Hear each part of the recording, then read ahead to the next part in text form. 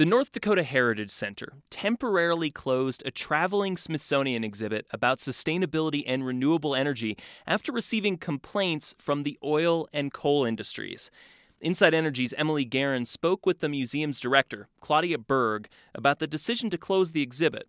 She started by asking her why the museum's staff chose to display the Smithsonian exhibit in the first place. There was a committee of staff people representing all the different divisions that got together and started looking at all the possibilities for temporary and traveling exhibits, traveling in particular.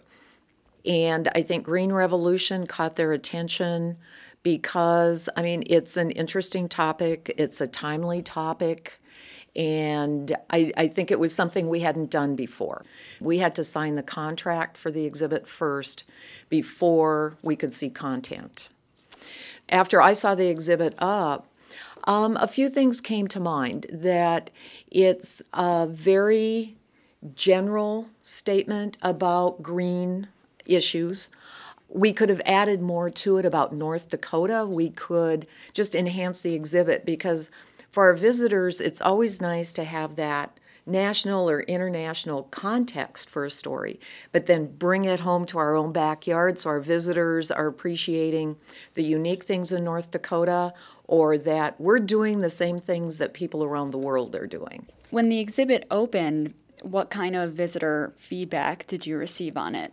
Well, it was pretty quiet, actually, to start with. And when we did open, we did a little tracking project, and it was less than 3 minutes that people were staying in that big space. So we knew people weren't engaged in the topic. And then we were getting comments at the front desk. They either weren't commenting on it at all, or it was, it was okay, or not so interested. And then we were getting some responses from some visitors. And some of the more vocal people that had very specific comments were coming from some gentlemen who worked in the coal industry just north of here. And they really didn't like what the exhibit was saying about their livelihoods. And we did get a couple other comments from the petroleum industry. They weren't real comfortable with how the exhibit just kind of presented one side of the story and really didn't present a bigger picture. So the exhibit opened in November. Why did it take until March to realize you wanted to incorporate more of the North Dakota story? Well, we were busy on some other exhibits. And it took a while just to accumulate enough feedback to recognize that the exhibit, for being up as long as it will be up, we needed to invest more of our own time and resources into making it a better experience for our visitors. That if it was an exhibit that was going to close in another couple months, it wouldn't have been worth the effort. But because the exhibit's up for 17 months, we have an opportunity to improve it and just expand that experience for our visitors. And did the decision or the realization that you wanted to change the exhibit have anything to do with receiving 2 complaints from the coal and oil industries in close succession? Not really. We were really close to deciding, and it was really my call to close the exhibit. I think the sequence of events, you have a paper trail. There were a lot of other discussions. There were a lot of, general comments at our front desk that they're not on paper. So there was a much bigger discussion than the trail you have in front of you.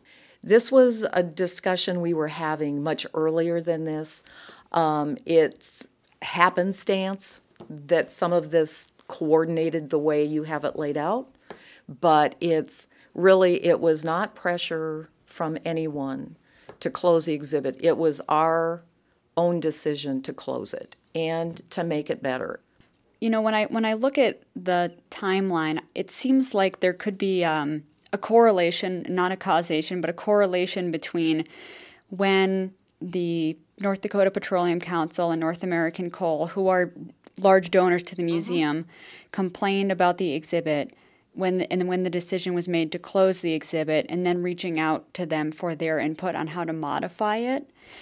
Well, they're not the only ones we're reaching out to, and it's not to modify it, it's to enhance it. So it's the original story stays put, and it's only fair we ask them what their stewardship plans or operations are, because I don't have that expertise to know that. So there's a much broader perspective that we want to bring to this exhibit that, personally I felt was missing from the traveling exhibit. The traveling exhibit was meant to be a national story. And so when they're talking about certain types of pollution, they're looking at these industries in these big cities. And so our story is a slightly different story than that. And so that's what our concern is with this exhibit, that we can bring a more North Dakota specific story interpretation to what that national umbrella was that we brought in. So we're going to go back to organizations and industries represented in this exhibit and go beyond that with other industries and organizations and just round out this story from a number of perspectives. Do you think nationally that these fossil fuel industries have kind of more of a negative reputation, and so you're hoping to give them an opportunity to show how they have become more environmentally friendly? Absolutely. I mean, I think it's only fair that we talk to those groups. I'm not going nationally to find out the story. I'm working on the North Dakota story. That's where we want to enhance the story. And I think in the exhibit, again, with the coal in particular, there are a lot of things that North Dakota's story is slightly different than the national story. Going back to Art Link, I mean, he led the national charge on reclamation, and that's a huge story. So I just think, again, we missed a few opportunities to really give those North Dakota-specific answers or responses to some of this. So I think that in the context of the Heritage Center, there are certainly other exhibits that do tell some of that North Dakota story like you're talking about. I've been through the other galleries, and I've seen mention of Art Link, and there's a big display on coal reclamation. There's certainly a very thorough exhibit on the role of petroleum in society, all these everyday products that are made of petroleum. Mm-hmm. So, I think one could argue that story is told elsewhere in the Heritage Center, whereas more of the quote-unquote environmental story is not told. And so, in some ways, this was an opportunity to tell a story that wasn't being told. And now the exhibit is being modified to add in a perspective that already existed in the Heritage Center elsewhere. Well, we're not taking any of the existing story down. Everything that's in there is staying right as is. We just want to present right alongside of it for visitors that don't have a lot of time necessarily, both sides of the one story. Do you think that both sides of the story are being told in the other gallery? I mean, I haven't seen much of a mention of the negative environmental impacts of coal or oil or of climate change, in the other gallery. It probably could be told more thoroughly, but again, we have that opportunity now.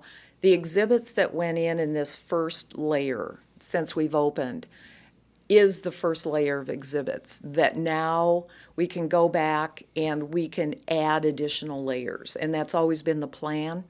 I think a concern could be that it's allowed to be one-sided when it's the industry side. It's not allowed to be one-sided when it's the environment side. I don't know, because we've had comments from the other gallery as well that there are people aware that there's a bigger story to tell. So it's not that we're trying to tell only certain sides, and so we're starting with the Governor's Gallery because it is a temporary exhibit or a traveling exhibit. We have that opportunity to look at how we can enhance it and then take those components and then bring them into the other gallery. So do you think that you could foresee the Heritage Center incorporating more about the science of climate change or how burning of fossil fuels contributes to that? Oh, sure. I mean, I think that's definitely, I drove up to Williston over the Easter weekend, and there's still a lot of flaring going on. So, I mean, there are concerns. There still is things happening that we need to be aware of and, ask those tough questions about, what are we going to do about these things? And so there's just a lot more that we can bring to the story, and it's just giving us time to really go through it and, talking to other organizations and finding out more information about it, because this isn't our area of expertise. So it is bringing in those others from all sides of the story that can help us interpret. And do you think that it is appropriate to ask donors to help you modify the content of an exhibit? Well, they're not. It's donors, but it's far beyond that. I mean, it's donors because we've had a relationship that they've offered objects in the past.